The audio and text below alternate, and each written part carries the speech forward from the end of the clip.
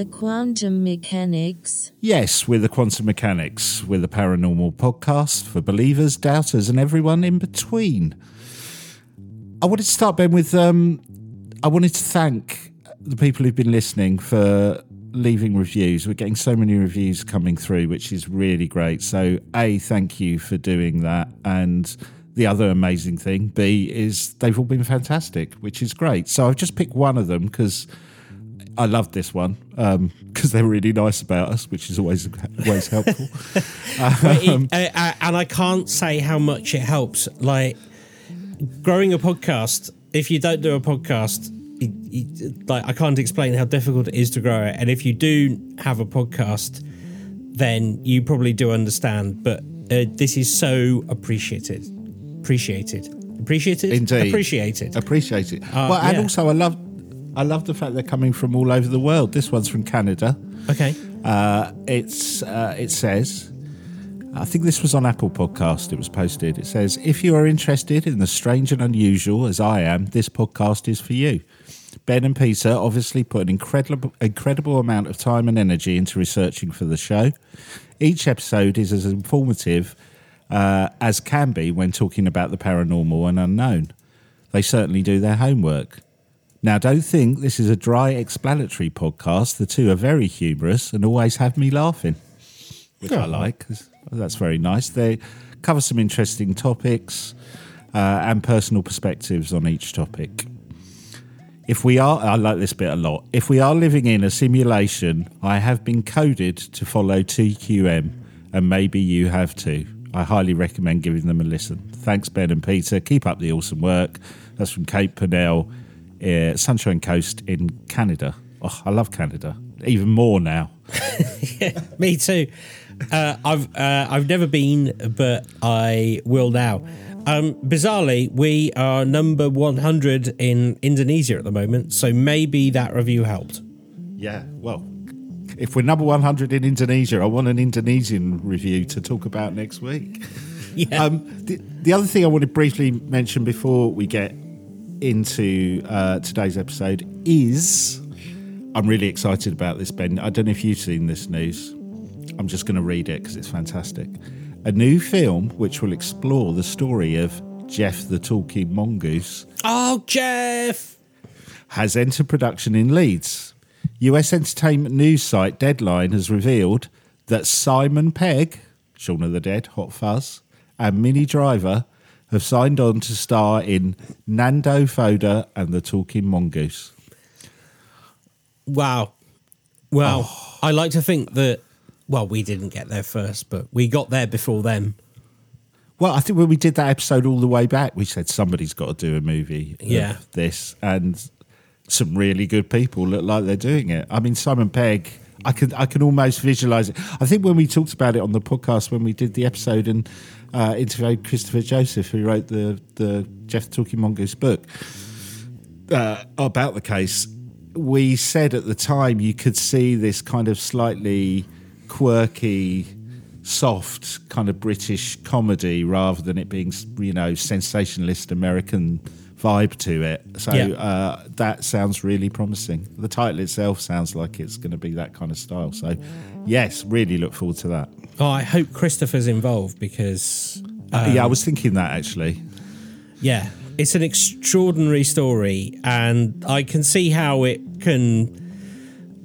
fall into like a comedy bracket in the nicest possible way because our conclusion was it's probably a trickster, so it deserves to be in the comedy bracket. But yeah, I'm really looking forward to that. I think that's great, and I love Simon Pegg. So yeah, that's brilliant. That's fantastic news. Okay, what have you got for today for us, Ben? Okay, well, this is a little surprise for you. So since we've been doing this show, which is since March 2020, I think, so a little over 2 years, I meet people who I know are listeners and they tell me things, and obviously I've got extended family who tell me stories, and so not all the stories that we get fed back come via social media. They just come to me. And when they started coming to me, I thought, oh, this could be a really good episode. So I have selected 4 of the stories that have emerged since we started telling this, and they all come to me from people who don't want to be identified, but they all swear it's true. I could give you their names, but they don't want their names to be spoken about, but they all relate to a specific topic that we have covered in the past. And I think every one of them, it's so good that I thought, well, look, I'm just going to make this into an episode, tell you the stories, and then we can talk about how they refer back to the original concept that we did speak about. Okay. But mainly, they are brilliant fireside tales. But I can assure you, none of these are creepypasta. None of them are made up. They all are related to me. The reason they have a similar style to them is because they've all been told to me verbally. So I have had to write them down into a style that makes sense for you, the listener. Before you go on to that, I have to say, Ben, it's like old school, isn't it? It's like I've got this vision of you out there with your notepad. Yeah. Like an old school journalist. Who needs that internet and stuff? Well, obviously we do if you want to listen to this, but I love that. That's great. You're like an old Bobby on the beat. Yeah, I am an old Bobby on the beat, or more likely a stringer, just going around finding these stories. Yeah, cool. And they come in no particular order, but the order I've put them in, when I say no particular order, there is a particular order. I've put them in the order where I thought, good Lord, the most. And my very first one comes to you from an ex-colleague. And again, as I say, they're all anonymous. And I've called this one the Cot Imposter. I like that already.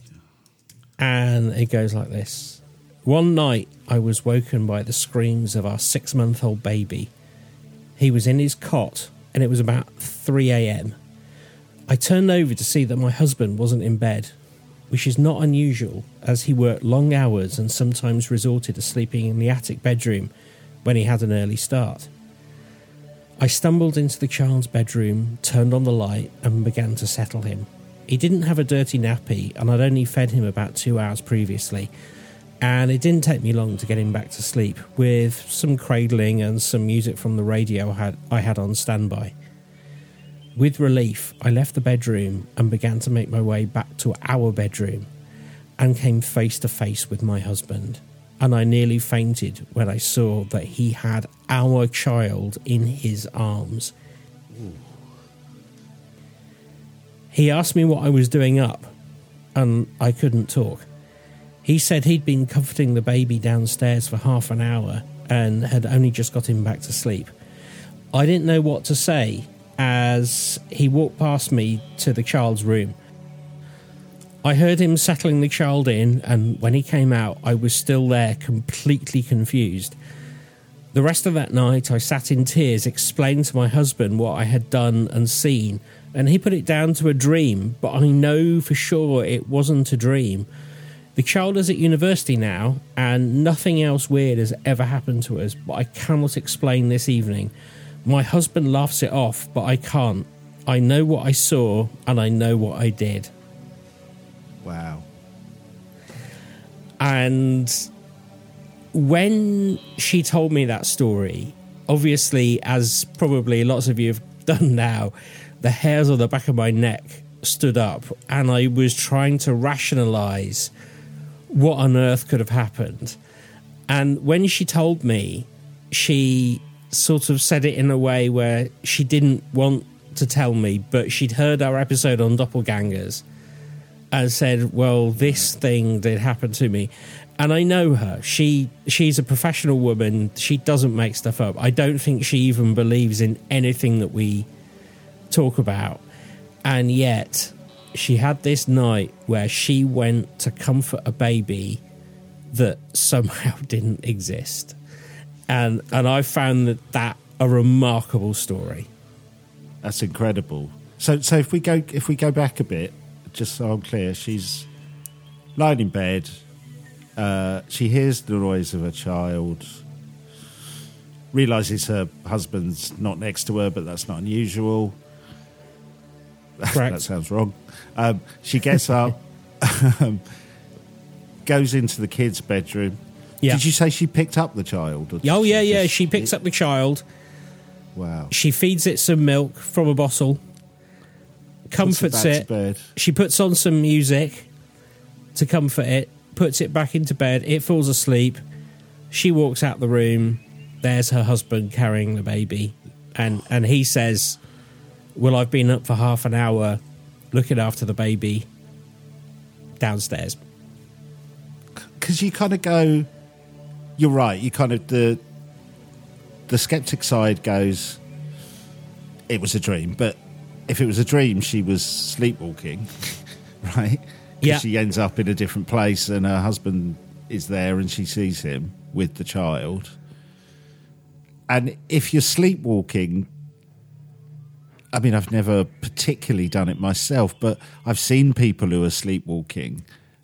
They're in a different, almost like a different realm. Do you know what I mean? That's and when right. Yeah. And when they come out of that, they kind of know that something's weird. So your lasting feeling would not be one of kind of dismay that you've seen your husband with the child and what the hell has just happened back there. You'd be like, oh, I've come out of some weird experience. Do you know what I mean? And you know what I mean? You'd feel it rather than the logical experience of, hold on a second, I was just in there. So, wow. Okay. Yeah. And it just, so she only told me this after she'd heard the doppelgängers episode, because in that we talk about so many cases where people see somebody that they recognize and even interact with them. They have a conversation with them. Yeah. And it turns out that it couldn't possibly have been with them. And then you sort of, you know, the skeptical side says, well, maybe it was just somebody who looked like them, or they were imagining it, or whatever. But in this case, and I know it's probably easier to rationalize somebody who is going to be sleep deprived because they got a 6-month-old baby and they're taking it in turns with her husband to get up and look after it.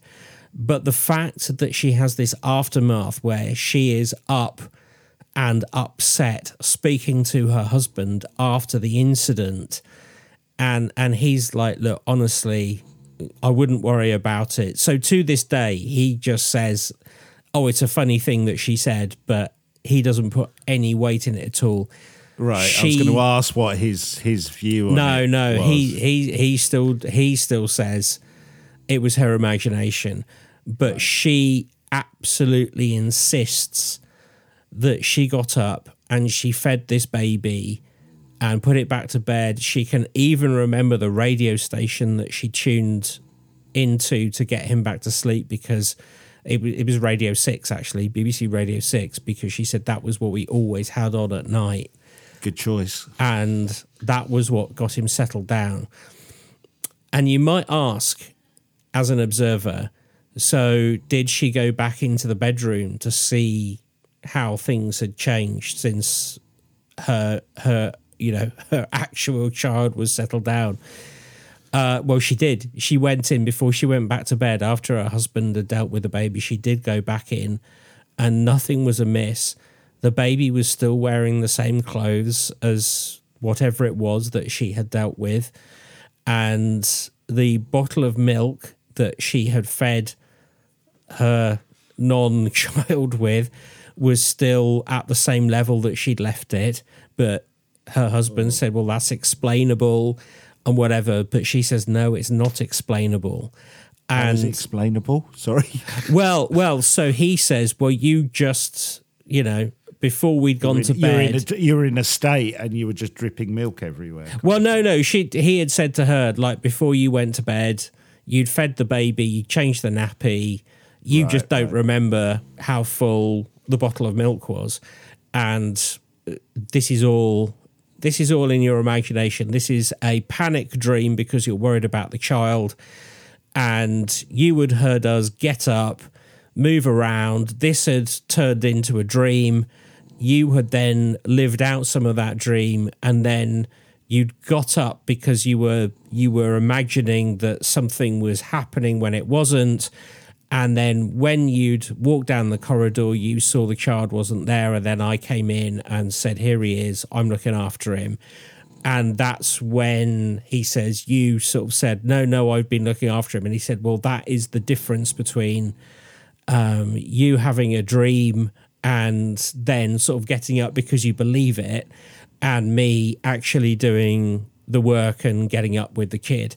But she says, no. I remember I got up. I remember checking the nappy. I remember preparing the milk.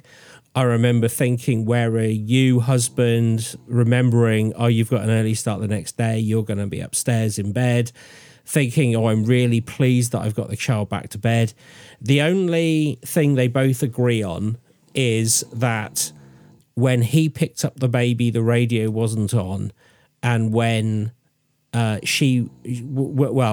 he went back in to put the real in inverted commas baby back in, the radio was on. Wow. But he doesn't see that as a big mystery. He thinks that's just her putting the radio on because they all know in the household that soothes the baby. But if you can get away with turning it off before you leave the room because the baby's asleep, you do turn it off in case there's a record that wakes the child up. That's kind of the way they work. But she swears blind that night she looked after something that wasn't her child. Well, I've got lots of questions, but firstly, I have to say it's tough enough bringing up and looking after a 6-month-old baby without having to do it with a kind of phantom doppelganger as well. It's like double the workload, which is a nightmare. So I have complete sympathy for her in that front. You know what to change a nappy, do the feed, get up. It's like great, and it wasn't even a real baby; it was a phantom baby. Well, I'd be extremely pissed off. And bearing in mind, like this happened quite a while ago, because I say this baby's at university now. I think they're 20, so this happens around 2001, 2002. But joking aside, it kind of does. You do think there is something mischievous about that. We were just talking about Jeff. You're like you said, you're looking after a 6-month child. You're a bit sleep deprived. I know what I'll do. I'll get them up and pretend to be a baby. They can go through all the hassle of kind of feeding and changing the nappy. And I've been there. You just go, please just go back to sleep, please. And then, for it not to be real. I've probably got loads of questions which you might not be able to answer, but I'm going to ask them anyway. Okay. Did your friend say how she felt about putting the baby back into that room? Was there some worries from her about that, or even going forward? No, she didn't specifically mention the room, but she did say that she felt differently about the house afterwards. And when it took them about 5 years to move, they did move, but it was about 5 years later. But I think that was down to circumstance. Yeah. But I think the way that I remember her telling me the story, she said they were quite pragmatic about the fact that they didn't have, enough money to move at the same time as this incident. She's on maternity leave. Her husband was actually starting a new business at the time. And also her husband, I don't want to misrepresent this. He's not, when I say he doesn't believe her, he's not... not in a bad way, but he just doesn't believe that this incident is paranormal, and he sees no reason to run away from the house. He sees his wife, who's gone through the trauma of childbirth and raising and stuff, has just imagined something that didn't happen. Sleep-deprived imagination. And he didn't hear the crying. He heard his wife moving around, but he just put it down to his wife moving around. He thinks that nothing untoward happened that night, right. Whereas she swears blind that the account that I just gave you is exactly what happened. And she says she can remember every single detail, because Yeah. because of the shock of what happened after, it solidified the memory. And so she remembers the checking of the nappy, the feeding of the bottle, the rocking of the child, the settling it down, the can I leave the room now feeling. And she says for her, it was all great as she slowly closed the bedroom door very, very gently so as not to wake it, and creeps down the hallway fully expecting to just get back into bed, and comes face to face with the child that she just laid down. And she said it was a game changer. She felt a mixture of shock, panic, disbelief, and then, like, as I said, she spent a good 3 or 4 hours crying in bed, trying to explain to her husband what had just happened, and him being sympathetic but going, look, you're all right. This is just something that happens. This is just the way that new parents are. You don't need to get upset about it. And her going, no, you don't understand. This actually happened. And he's like, yeah, I know you think it did. I know you think it did, but it didn't. Because as you saw, I just fed him downstairs in the kitchen. But to this day, they will not agree on it. I know they won't. I've before I wrote this up, I just messaged her to say, I'm going to include it. Are you still cool with it? And she was like, yeah. But my husband, he still doesn't believe me. So But I think the other thing that's really interesting to me about it is this was many years ago, right? By the sounds of it. Yeah, 20 years ago, yeah. Yeah, so, but her belief in it, if that's the right word, of what her certainty, let's say, not belief. Yeah, certainty, yeah. Certainty of what happened, and that it wasn't a kind of sleep deprived, slightly sleepwalky incident. Her belief, that's not belief, what did I say? Certainty. Her certainty that it was something strange and unusual hasn't diminished over that 20-year period, which I think is really interesting, because you would over time go, you know what, yeah, maybe I was, you know what I mean? The fact that she's not feeling that way, I think, is incredibly interesting. Yeah, I do too. And I think, like everything else that we ever speak about, we'll never get to the bottom of it, but all I can say is that she is absolutely 100% adamant that this is the true course of events that night. And I've spoken to her. I said, like fairy lore and putting in changelings into child's bedrooms, although changelings, they normally, in the folklore, they take the original baby, and it's usually, changelings is usually a very sort of nasty way of explaining babies who aren't of full health. And so I don't want to push that point, but I said to her, and then she said, no, but the reason I spoke to you about it was because of the doppelgängers episode you did, and I didn't know about doppelgängers until you'd brought up doppelgängers. Right. And then she said, that's what I feel I encountered, was a doppelganger. And did she have any theory of? No. There's no rationale from her point of view. No, no rationale could be this, whatsoever. or it could be that. Or No. Wow. No. And the fact that the baby behaved and looked exactly like her child is the other oddity around it. Like, it's dressed the same, it behaves the same, it looks the same. It has that, as she described it, it was miserly until she gave it some milk, and then it fell asleep, and then it started. And babies smell, the smell of your child, Yeah. Wow. So that's incredible.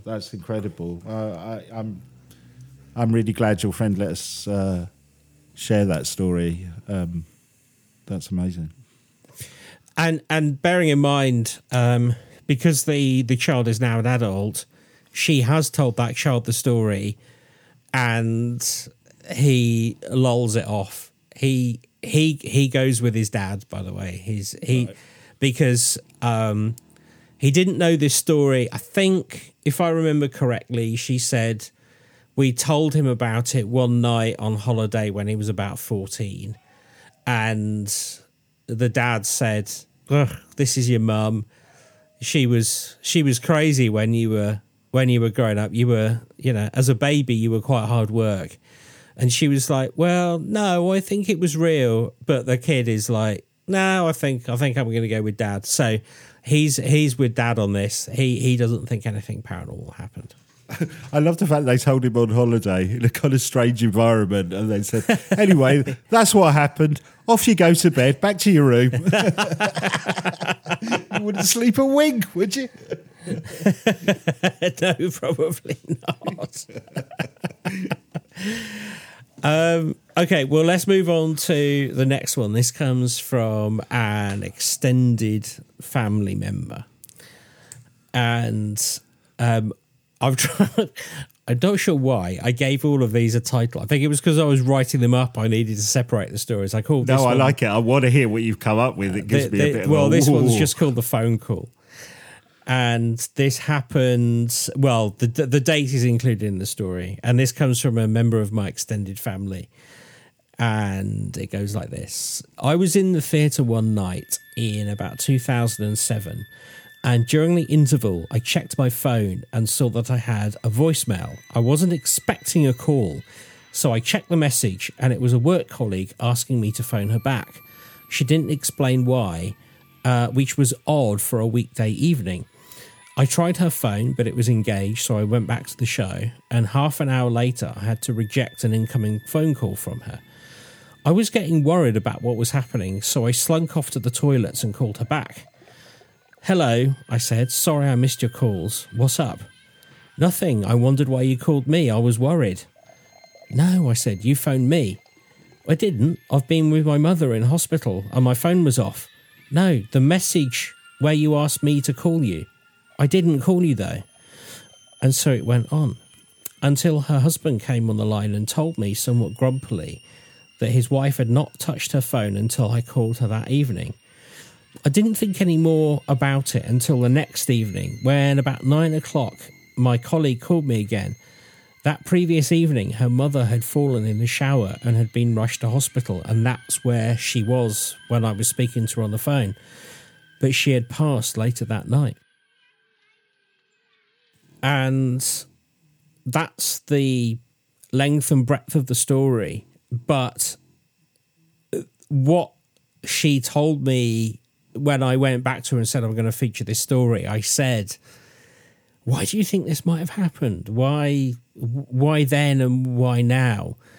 And she said, "Oh, I think it was my mother trying to find me somebody to speak to who could comfort me in her hour of passing."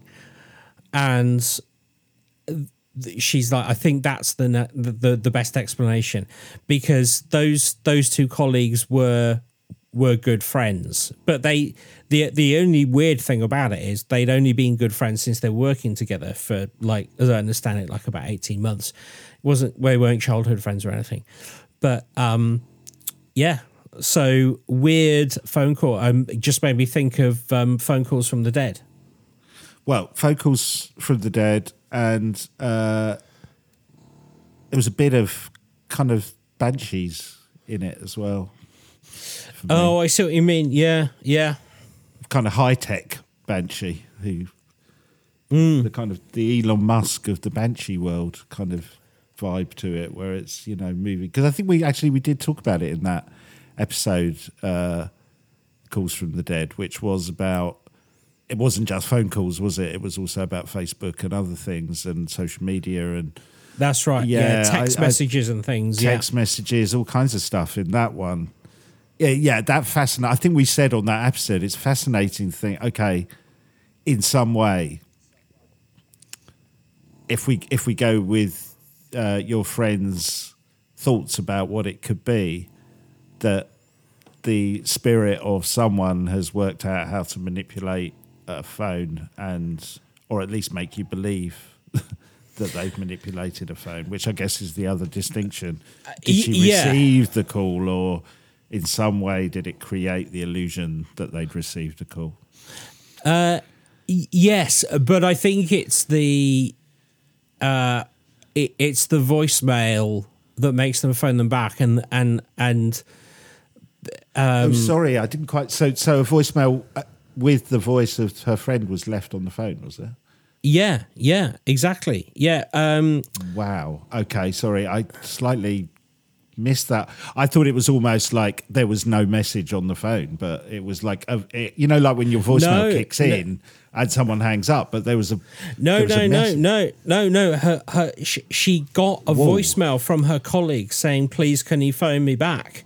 Right. That's what made her think, oh, okay, something is wrong, because she works in an industry where you wouldn't normally expect to be working out of hours, which is why... And just to be clear, it was her friend's voice rather than the, it was her friend's... missed a call, please call. No, it's her friend's voice. It's her friend's voice. And when she gets into this conversation with her friend about, I'm calling you, what's up? And she said, oh, I didn't call you.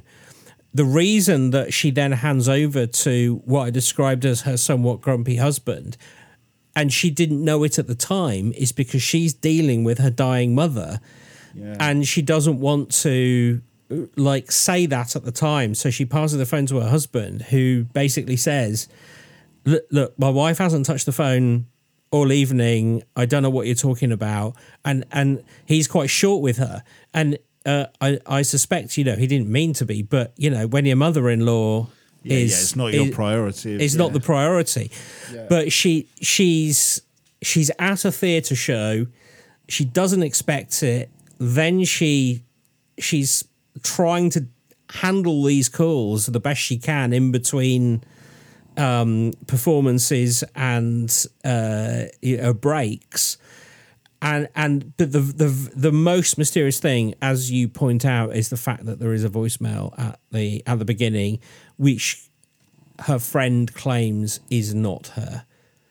It's not her voice. It's her voice. It obviously convinced her friend that it was, right? Yeah, absolutely, yeah. So if we go with the logic of what they think it might be, that would mean the spirit of the person's mother not only had worked out how to must have worked out how to operate a phone, right? Because they left a message, and to mimic their daughter's voice on that message. That's right. Yeah. Wow. That's right. Okay. Wow. And if it's not that, then it's even weirder, isn't it? Yeah. So it's either a trickster but doing it for the right reasons, or it's her mother trying to find comfort for her, or it's something else that we don't understand. But, and again, you may not know the answer to this, but did your friend find or give that person comfort during that period? Oh, yes. Did it work? Did it work is what I'm saying. Oh, yes, but it would have worked without the phone call. I mean, she was a good friend. She ended up... Okay. She went to the funeral of her mother. They still go on holiday together. Their husbands are best friends. They're best friends. They couldn't be, really... They couldn't really be closer. And yet this very mysterious anomaly happened in their relationship that none of them can explain. So like most instances like this, it goes unmentioned. And again, you may have said this already, but just so I double check, when I'm obsessed with the voice message now, probably more than anything, but when the voice message was left, was the mother still with them, or had she passed by then? Now, that is a very good point. I don't know. I should have perhaps asked that. I get the impression that, yes, she was. I think she was, because that's the way I did when you told the story, which kind of puts it into a different perspective. Then it feels a bit more banshee-like to me. Yeah, I get the impression. No, okay. So rereading it, I think she probably would not have spoken to her if her mother had passed away. Yeah. I didn't get the exact timings of the death, but yeah, no, I believe she was still in care when this back and forth was happening. Okay, so that is a bit more. Yeah, there's a premonition element to it as well. Wow. Yeah, absolutely. But that whole phone calls from the dead. I know this isn't a phone call from the dead. This is a imposter phone call from the dead. But I thought that was super interesting. Yeah, really interesting. Well, and the fact that there was a message is incredible. Yeah, it's really weird. Yeah. Wow. This next one, you remember how we covered the Phantom petrol station that I love that was story. Yeah, the longest running thread on the 40 Times message board.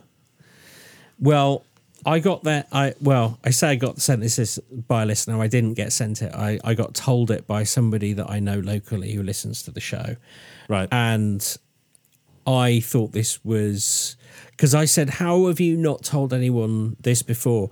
And what all these stories have in common is they are triggered by listening to one of our shows, because they come from people who don't work or think about the paranormal, and so they just put it down to something else. But I really like this one. I find this one extraordinary. And they say, so I was on a business trip to France in 1992. I had expected it to be an overnight trip, but heavy seeds prevented me from taking a return trip on the day intended. And so I found a small B&B just outside of Calais. It was a wonderful experience. The host was fluent in English, and she provided me with a huge room, a magnificent evening meal, and some of the nicest baked goods I'd ever eaten for breakfast. Oh, that sounds amazing. I know. I knew I wanted to take my wife there for a shopping trip stopover, so I noted down her address and phone number, paid in cash, and happily came home on the ferry, the seas now being calm. A few months later, I decided to book that trip. My wife was keen, and I phoned the number. A surly man speaking in French answered, and I used my very basic skills to explain that I wanted to book a room. The phone was slammed down on me. I tried 3 more times with similar results until I eventually spoke to a teenage-sounding girl who could communicate with me in English. I explained what I wanted, and she said that I had the wrong number and there was no B&B there. And then, so to complete the story, as in modern times, we get, 1992, there's no such thing as Google Maps or anything like that. And this had stuck with this guy. And he was like, I must have got the number wrong. I explained to this girl, and she was like, yeah, but there's no B&B here. Anyway, goodbye. Anyway, he, about 10 years ago, checked the vicinity to kind of like really frustratingly going, come on, I must be able to find this place. And with any good luck, it's still going. There's no B&B listed there. He did a street view. None of the buildings there look like how he remembers the B&B he stood in. He said about once a year he does a Google search for the name of the owner and the name of the house. Can't find it at all. Doesn't seem to exist. Can't understand why he can't find it. And then when he heard that the disappearing gas station, he said, I think I might have encountered something similar. And wow, that's really interesting, because it's the gas station story is amazing, and it always reminds me of the other one, the story of the woman who goes into a cafe. I think it's in Piccadilly Circus. I believe.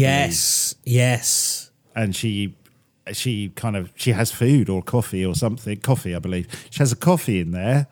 She goes to have a job interview, comes back out, and the place has gone completely. And it was an old place that was there but was closed down many, many years ago. But she spent time in it. There is something... It's so mind-blowing to think that there is a chance that you spent, by the sounds of this story, a considerable amount of time, a night, yes, in a place that doesn't exist. Yes, absolutely. Wow. And he's absolutely convinced he wrote the name down and the number down correctly. Absolutely convinced he knows where it is. And the fact that he cannot find hide nor hair of it, even historically, I think is weird, because what you talk about there in Piccadilly Circus, historically that cafe was there. That place did exist. Yeah. That's right, but he can't even find whether this place ever did exist. And the other thing that I did ask him, and he just couldn't remember, because it would have been an interesting detail that I would have liked to include. But when he said he paid in cash, and I said, "Oh, why do you pay in cash?" He was like, "It's 1992. Everyone paid in cash." Yeah. I'm like, okay, fair enough. And I said, "Do you remember how much you paid? Was it the current rate?" Mm-hmm. And he said, I can't remember. He said, "It didn't surprise me how much it was. It wasn't..." He wasn't like, "That's incredibly cheap." It wasn't overly expensive or overly cheap.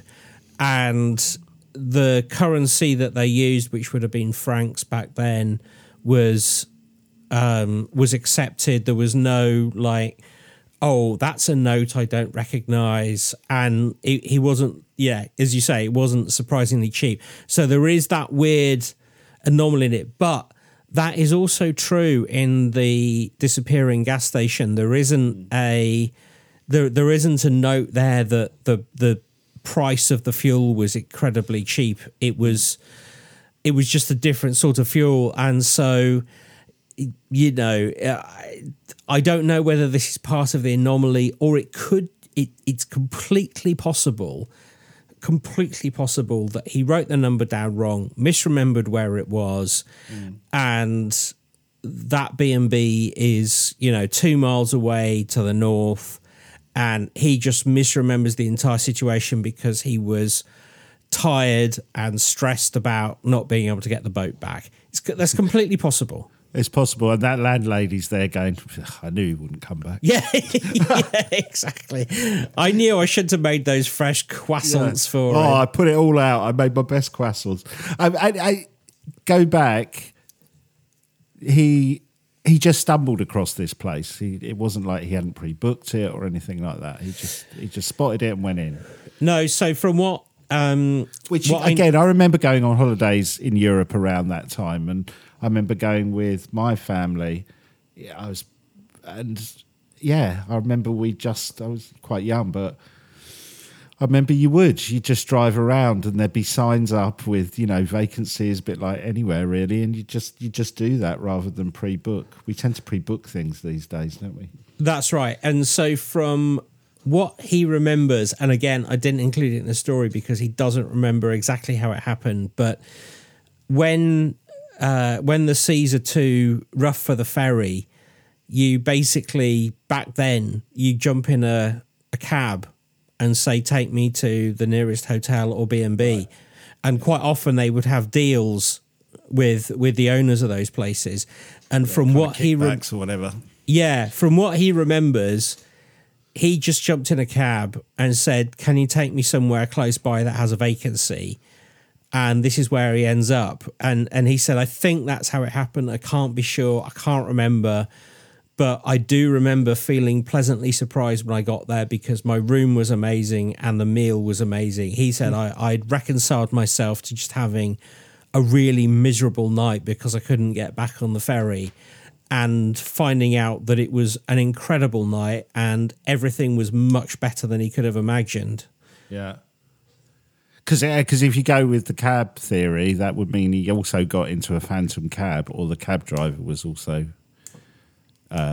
bewitched by this phantom place. Yeah. Well, it could have been, or it could have been that I think if it was a phantom B&B, it's possibly more likely that the cab driver was just scouring the streets looking for a sign which said vacancies and dropped him off. And there's no reason why a jobbing cabbie would necessarily know that this place didn't actually exist in reality. Or I suspect probably if it existed for this evening, he was surprised to see it there, saw that it had vacancies, and said to his passenger, well, you should try there.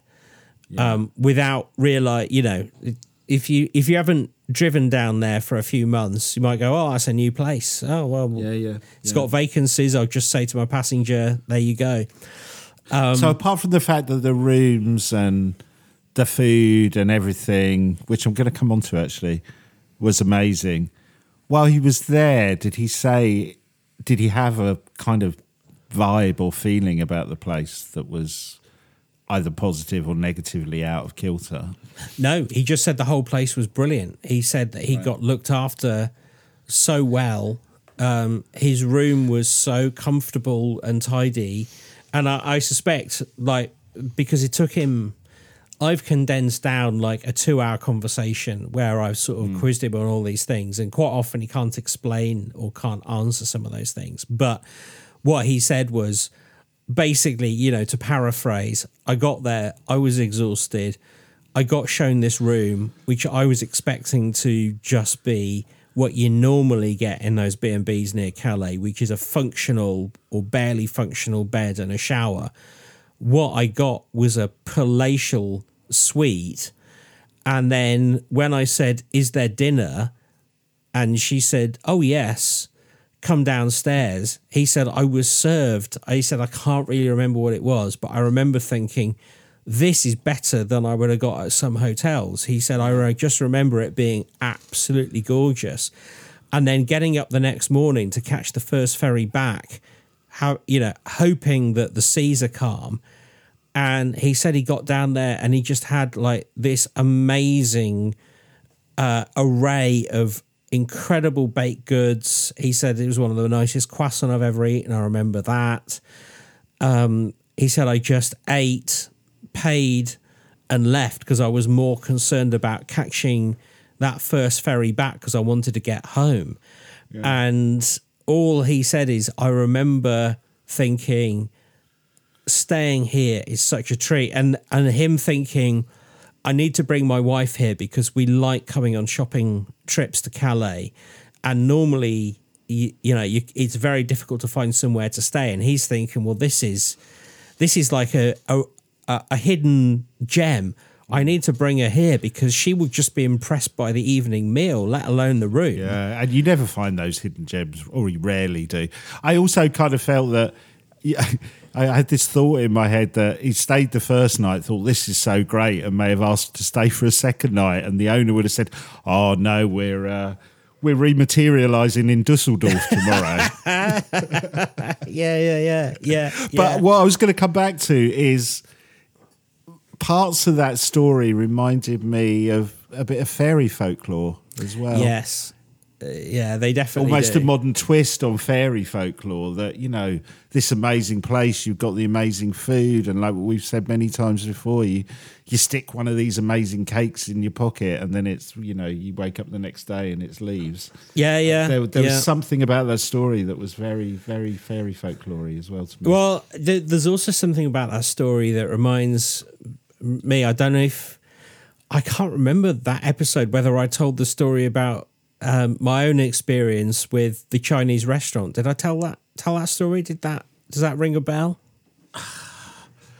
It's hard because I can't remember if you've told me vaguely in real life or on the podcast. Go for it. If we've forgotten it, probably the listeners have. Okay, well, if you don't remember it, this is something that, like, my partner, who definitely doesn't enjoy the ghost stories as much as I do, but she will, if any of you ever meet her in real life, she will swear to you that this is true.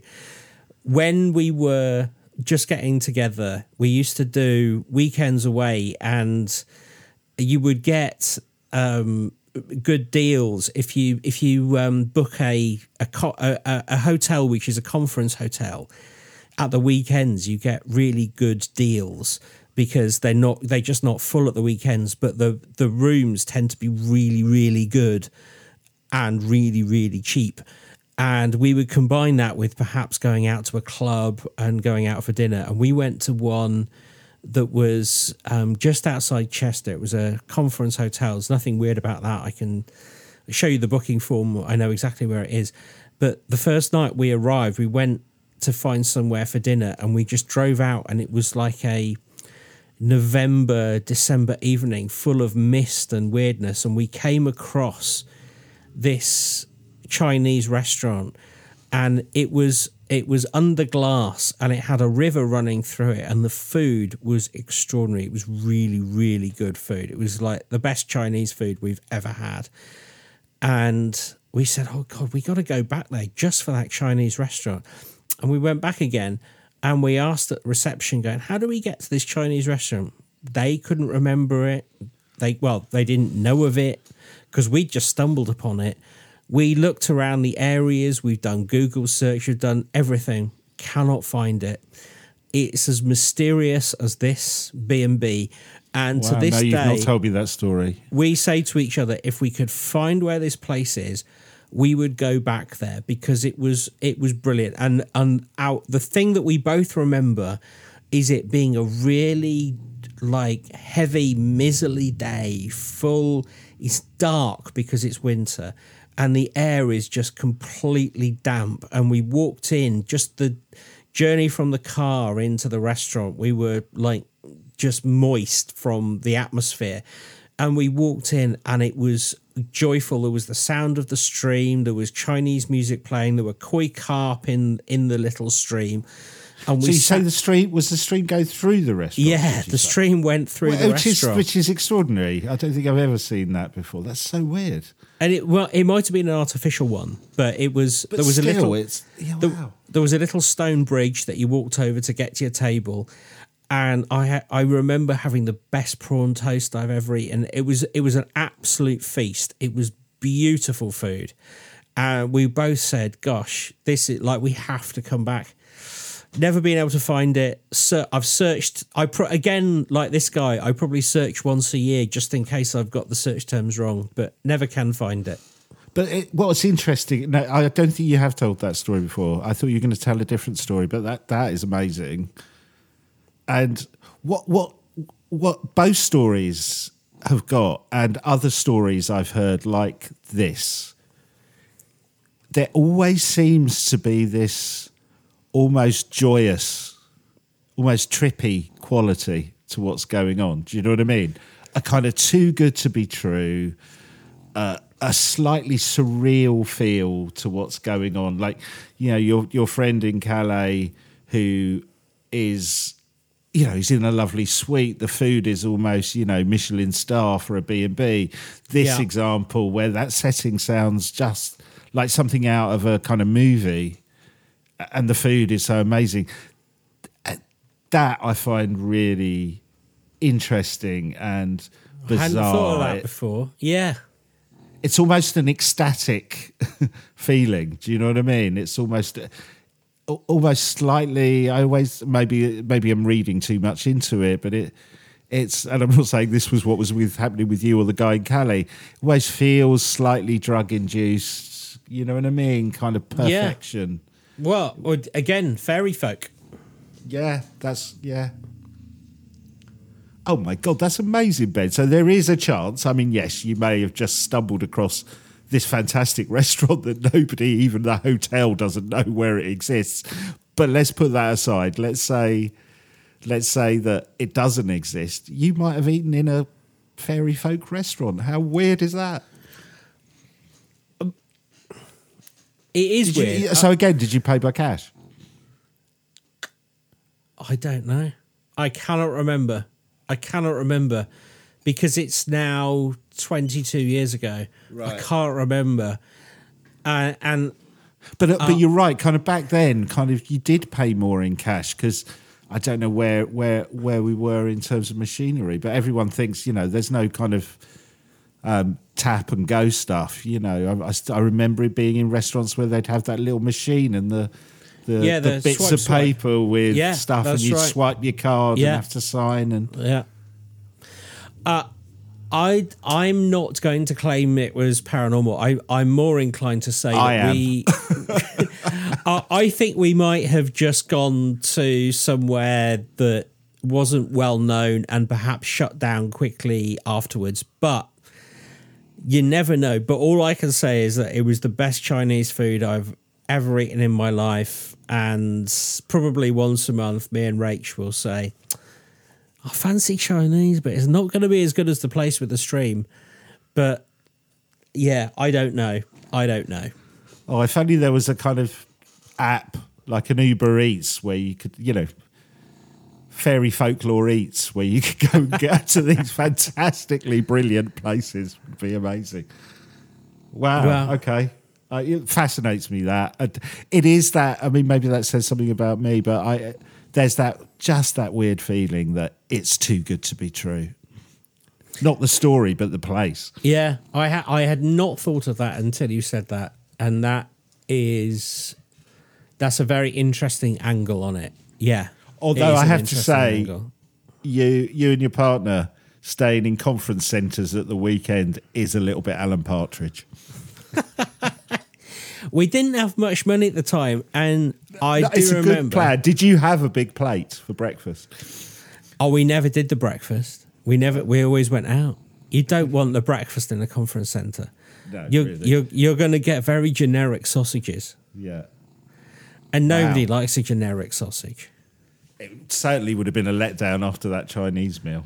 Yeah. And also, we were quite cheap. Like, you could get a room for 2 people for like 60 quid, but breakfast would turn it up to 100. Right. Sold that. I go to Mackie D's. Yeah, I'm with you.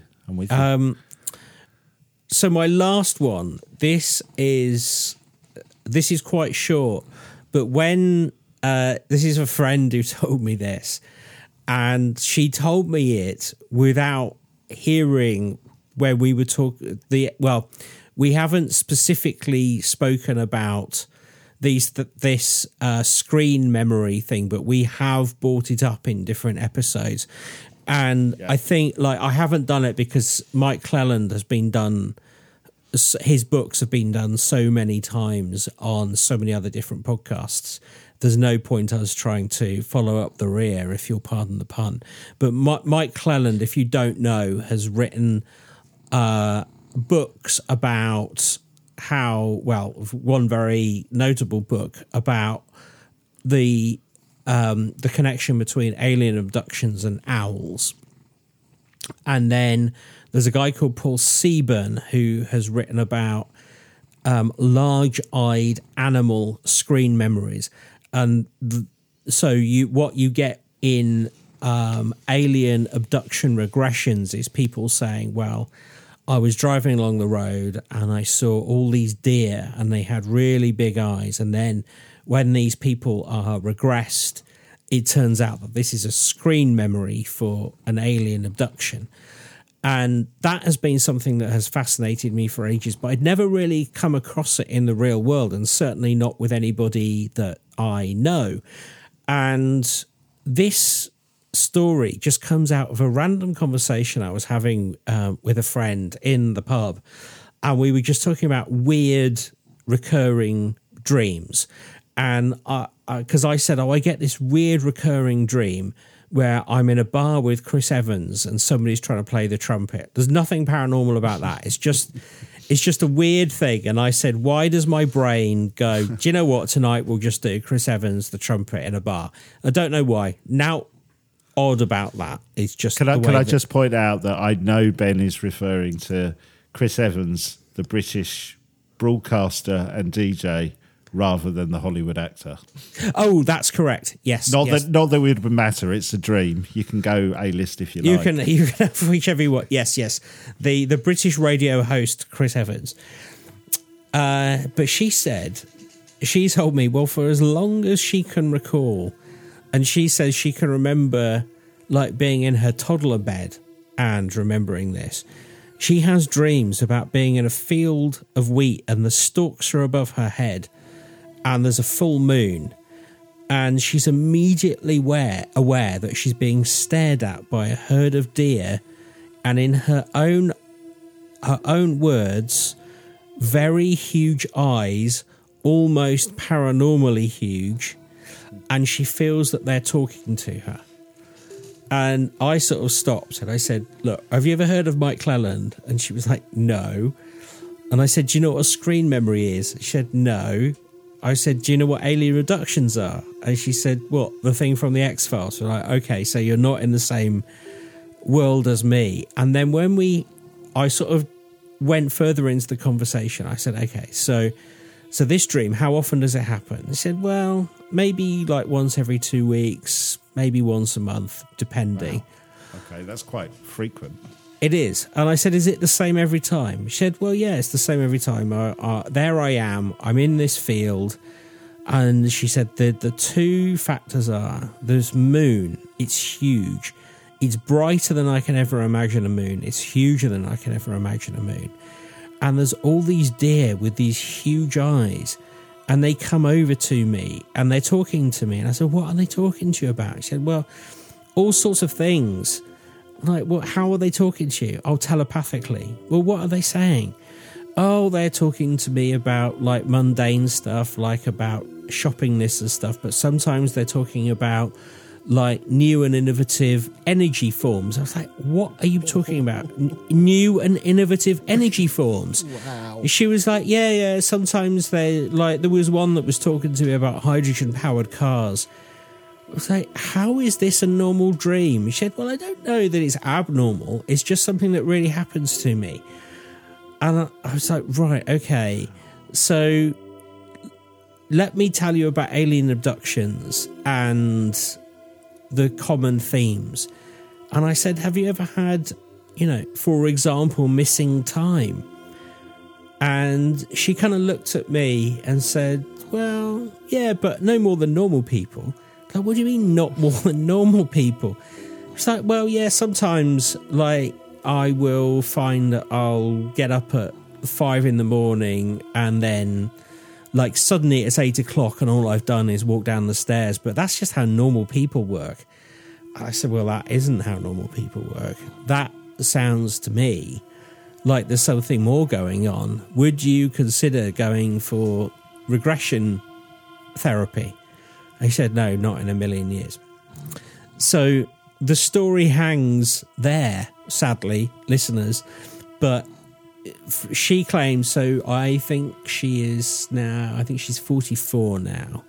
So let's say that this has been going on for 42 years. For 42 years, she's had dreams of being in a towering field of wheat with a giant glowing orb above her and large-eyed, telepathically enabled deer. And she has had lost time between being in bed and being downstairs.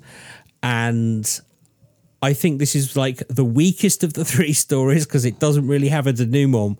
But I thought it was worth including because if anybody, like we're for the believers, the doubters, and everyone in between, I think if you're a believer, you will be thinking, right, I think she's a candidate for alien reduction. If you're a doubter, you're going to be saying she's eating too much Stilton. Can I just say, yeah, if you're in between, you're going to say, I've got no idea. Oh, no big idea. I also love the fact, Ben, she's saying, oh, I just have this recurring dream. And you just jump in with, do you think you might have been being abducted by aliens for the last 15 years? I do present this show. Of course I say that. Just saying. But if anybody else, it's very different. Like, if somebody, when I tell you about my Chris Evans story, is anybody going to go, like, do you think there are aliens who are using Chris Evans as a screen memory, but just chucking in a trumpet player? I hope that trumpet is not a probe. That's all I'm saying. But I thought that was really, I think that's a really strange thing to have a recurring dream about. Yeah, I think, just the features of it that do... the frequency, number one, how often it happens. the things that they're telling them, hydrogen energy, all that kind of stuff. Wow. The imagery. You said it was a cornfield as well. It's a cornfield, yeah. Wow, yeah. Okay. And this person is not like, like you said, kind of knew what the X-Files were. I mean, I guess some of that imagery probably was in the X-Files, not the deer. But yeah, obviously not some major UFO buff or sci-fi buff by the sounds of it. Oh, no. In those conversations, I've tried to explain to her about, the Nimitz and the TikTok and stuff like that. She won't hear any of it. She knows it all. She was in them. Well, yeah, exactly. But she thinks no, it's all sci-fi and baloney, and I think perhaps she might secretly regret telling me about the big idea because I immediately seized upon it and went, my God, I might be talking to an actual abductee. I love that. They were looking for a bit of reassurance that it was completely normal. And you've gone, no, you've been abducted by aliens for most of your life. God knows what they're doing to you. Yeah. Can we check for anal probes? Yeah. Wow. Not in the pub, no. Yeah. Well, although we have had a few moments of lost time in the pub. That's true. They're not alien abduction related. No, they're explainable.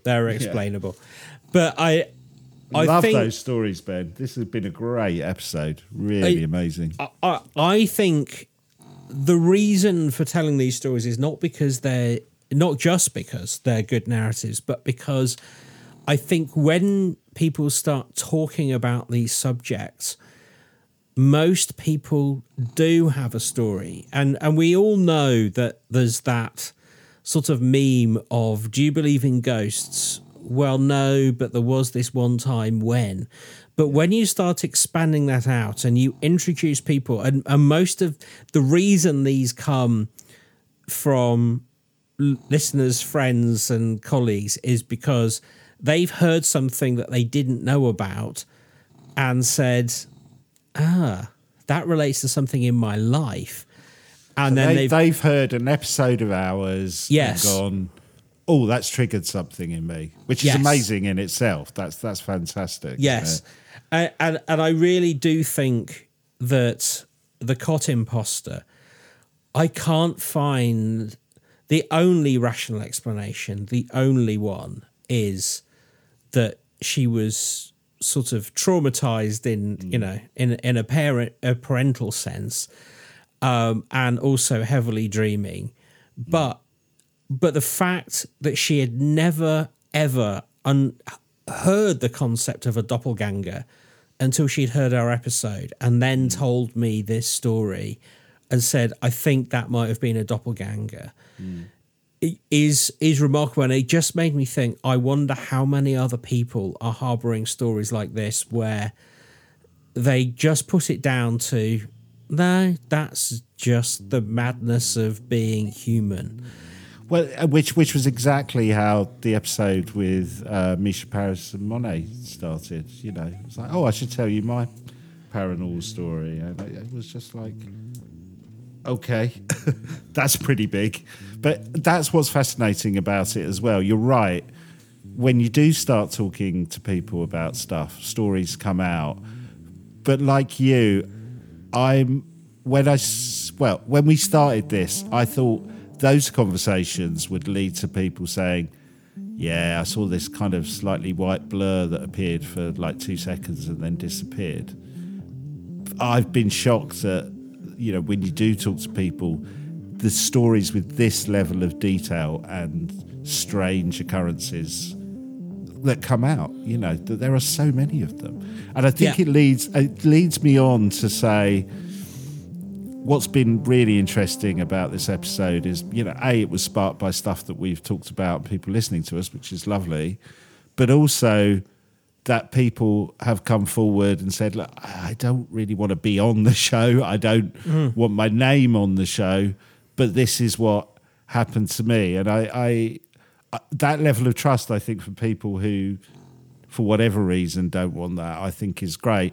And certainly it's something we probably don't say that often on the show, that if you send us stuff either via social media or via the platforms that we're on, like Podbean, just if you've got a story, we won't have to name you. We can use a different name, or like we've done today, not really refer to anybody directly by name. But it's amazing to hear those stories, to share them. And I think that there are this huge group of people out there who don't talk about this stuff because of fear of ridicule, or people just going, well, you're mad, or, yeah. But certainly our experience, well, I'll speak for me, my experience of doing this podcast and talking to people who are not into the paranormal in any way, shape or form, that they not only eventually want to share their story with you, but also I think it's a relief that somebody's listening to them and not going, yeah, you were crazy, or you had some temporary insanity moment. Yeah, that's right. And what this made me think of is we got to get ready for Halloween. Yeah. We're trying to cook up a bit of a Halloween special with lots of different topics, but if you've got a story around one of the topics that we've already done, or could inspire us to look into something that we haven't done, we'd love to hear it, because there's loads and loads of shows that do sort of real life ghost stories, and they sort of present them and then leave them. But it'd be quite nice to look at the whole thing. Like, I'm really proud of the doppelgängers episode, because we did go really deep into historical doppelganger sightings, which made it more exciting to find that somebody had got a contemporary one. And the fact that the doppelganger was a very much alive and kicking baby. If you got more of those, we'd love to turn that into a sort of a paranormal story soiree, where we're not just picking up the stories and presenting them because it's Halloween, but looking at some of the historical significance of them and what other people might have seen throughout the ages, which sort of verifies what it is that it was that you saw. And I'd love a few of those to get in the bag for October, so that we could make something really special. Yeah, and as I said, if you want to provide those anonymously, just say so in your message to us. Yeah, exactly. And also, I'd be equally impressed, and we should definitely do them, if you encountered something like that and then years later found a solution to it, that was unexpected, but you found out, oh, actually it wasn't an imposter baby. My sister had left her baby in that cot while she got a drink, and then she took it back to her bedroom, and for 20 years I've thought it was a doppelganger. And then it was only in a drunken conversation down the pub that I told my sister that story. She said, no, that was the night I left my baby in that cot for 10 minutes. Something like that. I think those are equally as interesting. Very good. Weirdly you say that, because I did post something on social media the other week, because I just saw it and it was just hilariously funny, if not a bit evil. But it was a video of a dad, and the caption just said, my teenage daughter and her friends are upstairs doing the Ouija board. And he was at the fuse box, just turning the fuse in their bedroom on and off. And there was screams coming from upstairs. And, I did think, hopefully he told them it was him. But if he didn't, you can see that kind of, that could be found out 10, 15. So, it doesn't have to be, I found out it was my dad kind of playing with the fuse box. They're just as interesting as stories that are more unsolved or mysterious. Well, they are, because it leads us closer to finding the solution, and whether these things really are paranormal, whether there is a rational explanation, or whether there is a third way to rationalize some of these things that are going on. Yeah. And actually on that note, I'm just going to say that I have noticed some people have sent us messages on Facebook about various things, but both me and Ben have been kind of full on with other stuff. So don't think we're being rude by not getting back. It's just we've been very busy, and we will try and get back to you as soon as we can. Oh, yeah, definitely. Yeah, sorry if we haven't got back to you. My dog has needed a lot of laser treatment for arthritis this week. Not even joking. We've spent a lot of time in the vet, so he's feeling better now. So we'll get back to you. Yeah, I don't like you calling me your dog. Excellent. I loved that episode, Ben. Really good work. Thank you for everyone who shared stuff with us for this episode, because there were some great stories there. So, yeah, well, we'll be back next time on the Quantum Mechanics. Thanks for listening. Yeah, thank you for telling me your stories in confidence, and please like, subscribe and review if you've got 5 stars. If you haven't, then do not bother. We'll see you next time. Bye. Bye.